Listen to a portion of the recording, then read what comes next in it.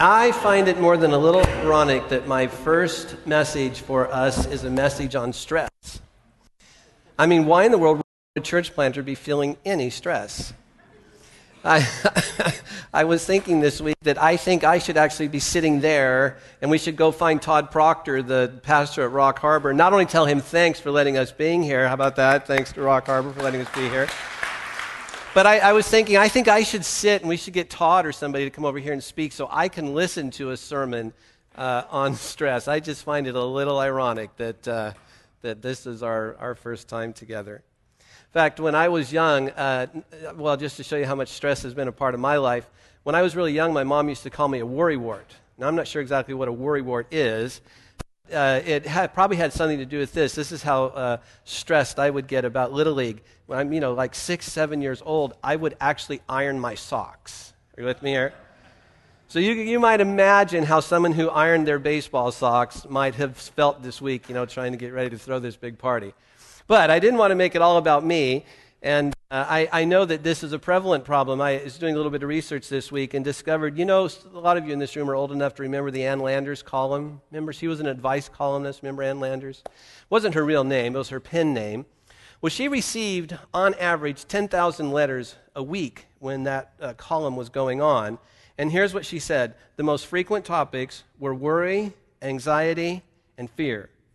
Fear of health, wealth, and loved ones. Now, I also did a detailed study of Costa Mesa. This is interesting. I was actually able to buy a detailed study of what stresses people in Costa Mesa according to what people say, at least on these polls. Here's what it is. People worry about neighborhood gangs. They worry about affordable housing. I know that one. We're trying. They worry about social justice issues. They worry about finding companionship. They worry about neighborhood crime and safety. And this is the biggest one, is worries about their hopes and dreams. That there's a sense that things are fragile right now, and the way that we thought life might turn out isn't maybe turning out the way we thought it would or the way it should, 5 years ago or something. And there's this hope that maybe the dream that we've had, this vision we've had for the future of our lives may not actually happen. And then if you just think of the stressors that were in the news this week, I just, 10 seconds on Google, and these are the things that have been in the news just this week. Stress over the recession. Stress over, will Israel bomb Iran? And if they do, is that the beginning of something like a World War III? Because where do the dominoes stop on that?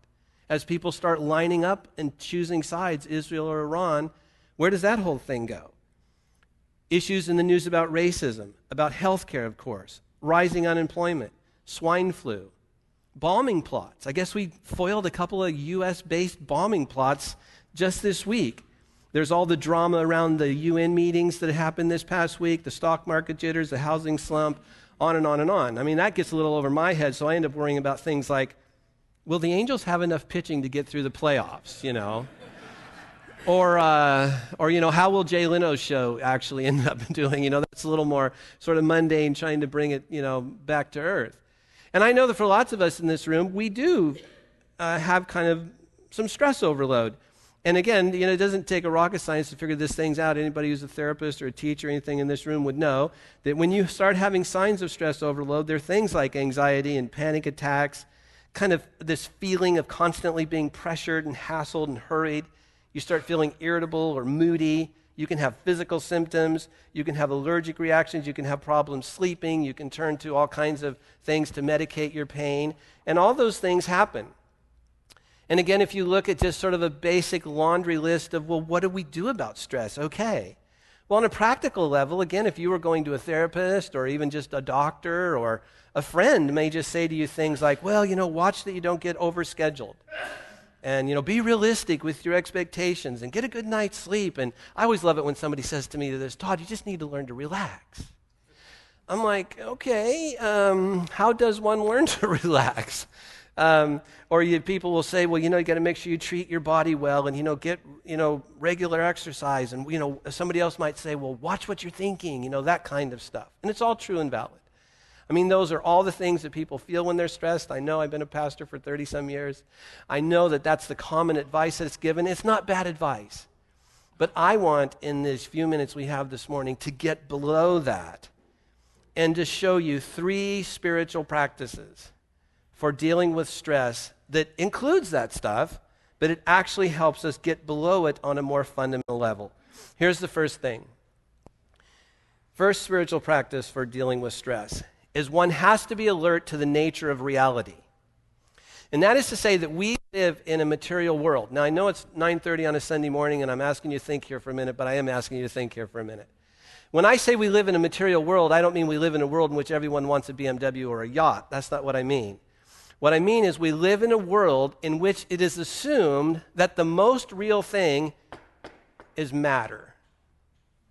Flesh, the concrete, the rug, the steel doors, the air conditioning that's not working, those are the things that are the most real.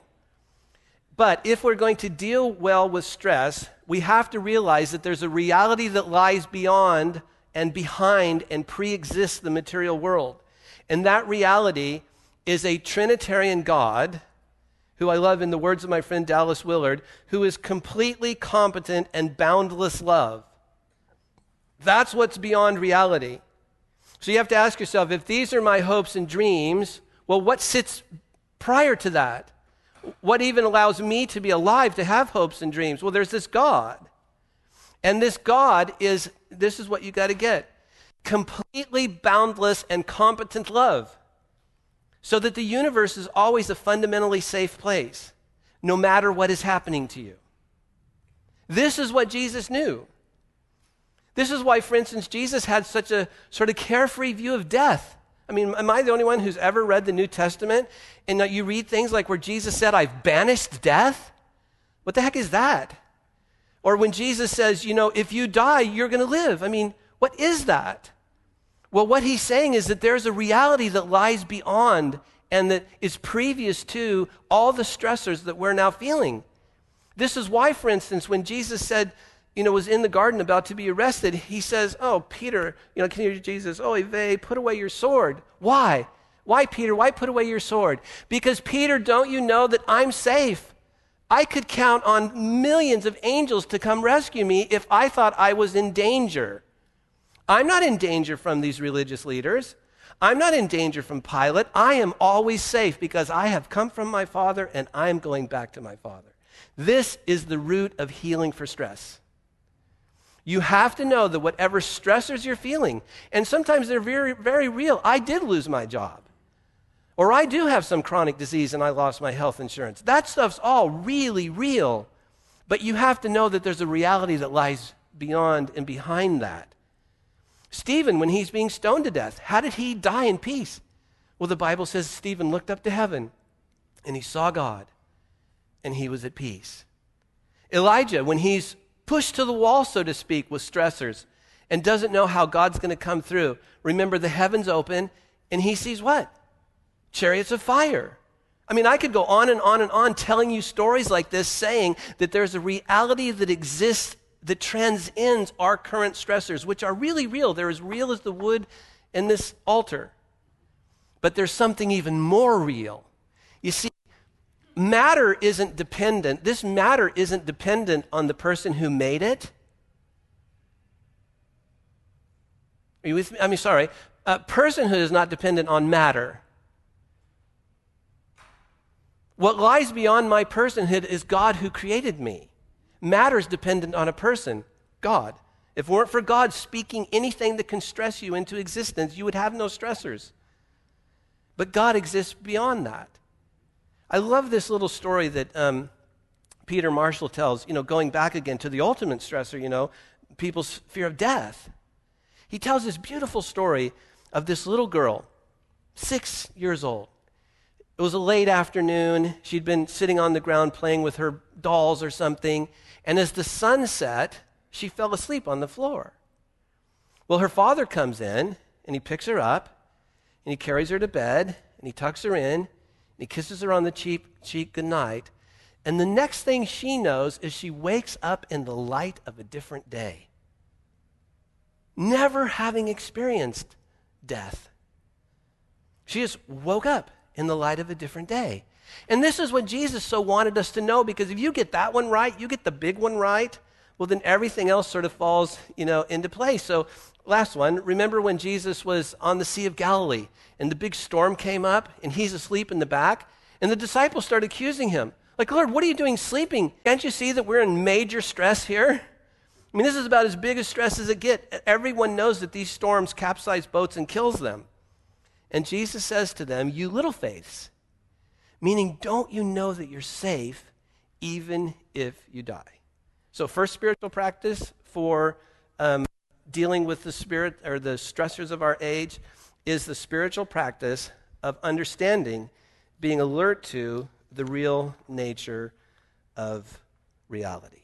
Second is that we have to practice the presence of that reality. There's a long tradition for this, of people practicing the presence of God moment by moment.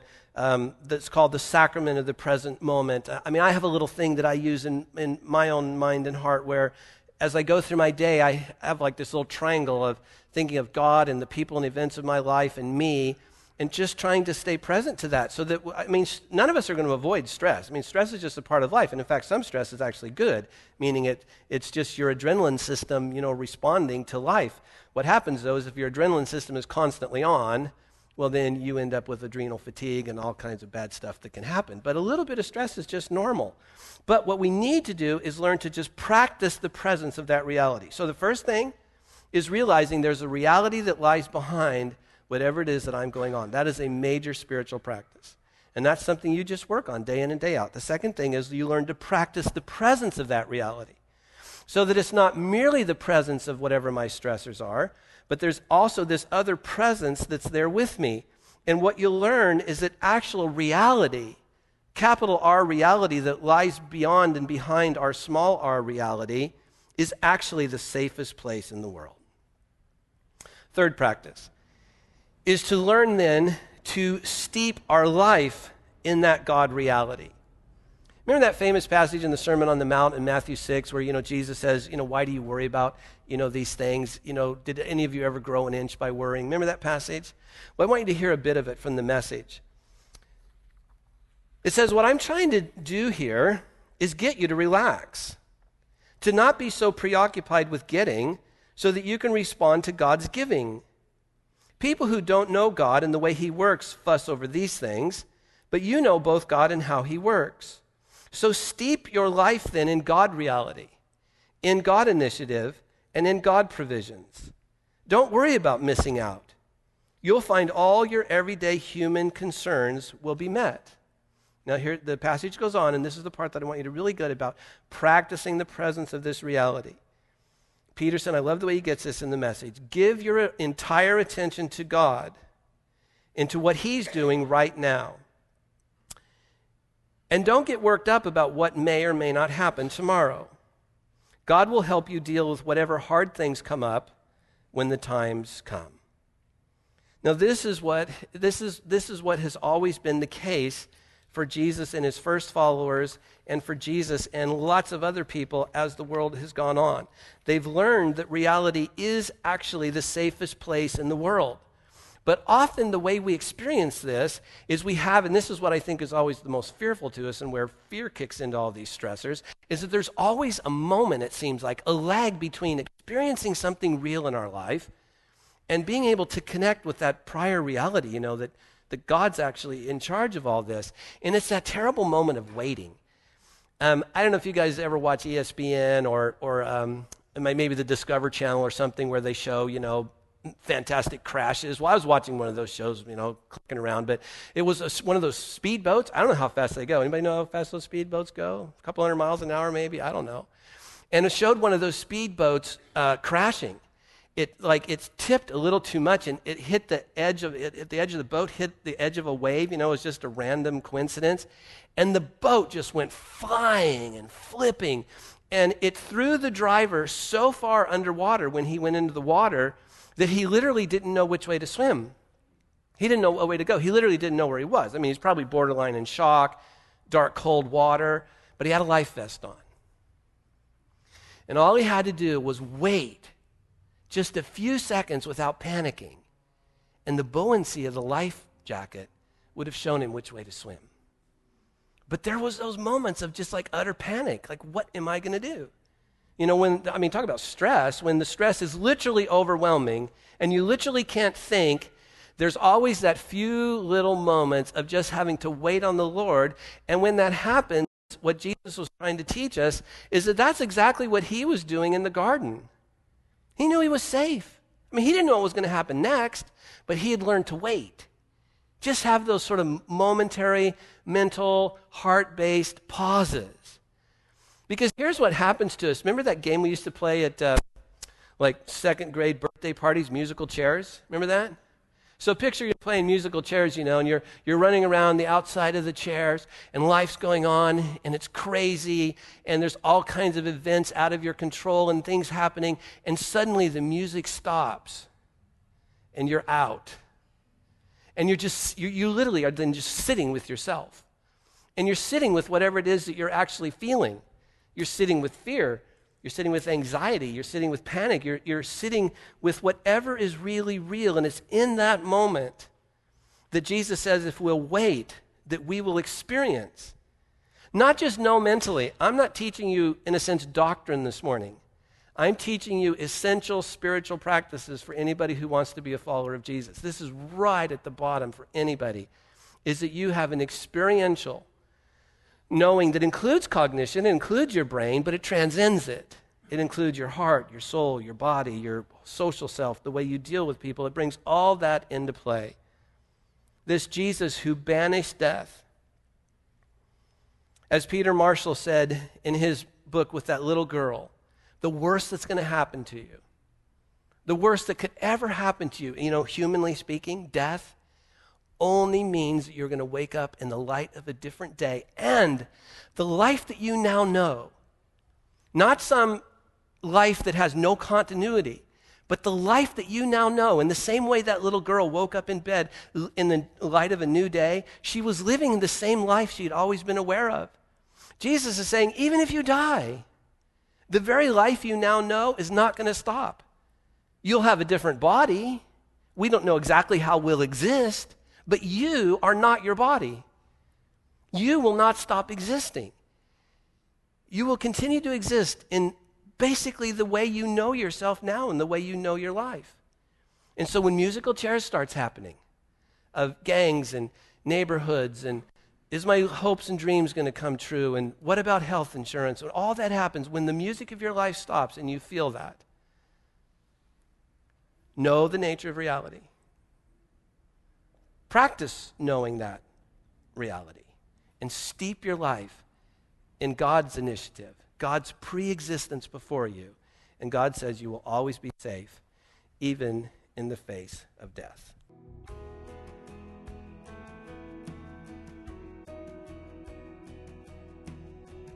Thank you for listening. For more information about Holy Trinity Church, please visit us online at www.myholytrinitychurch.com.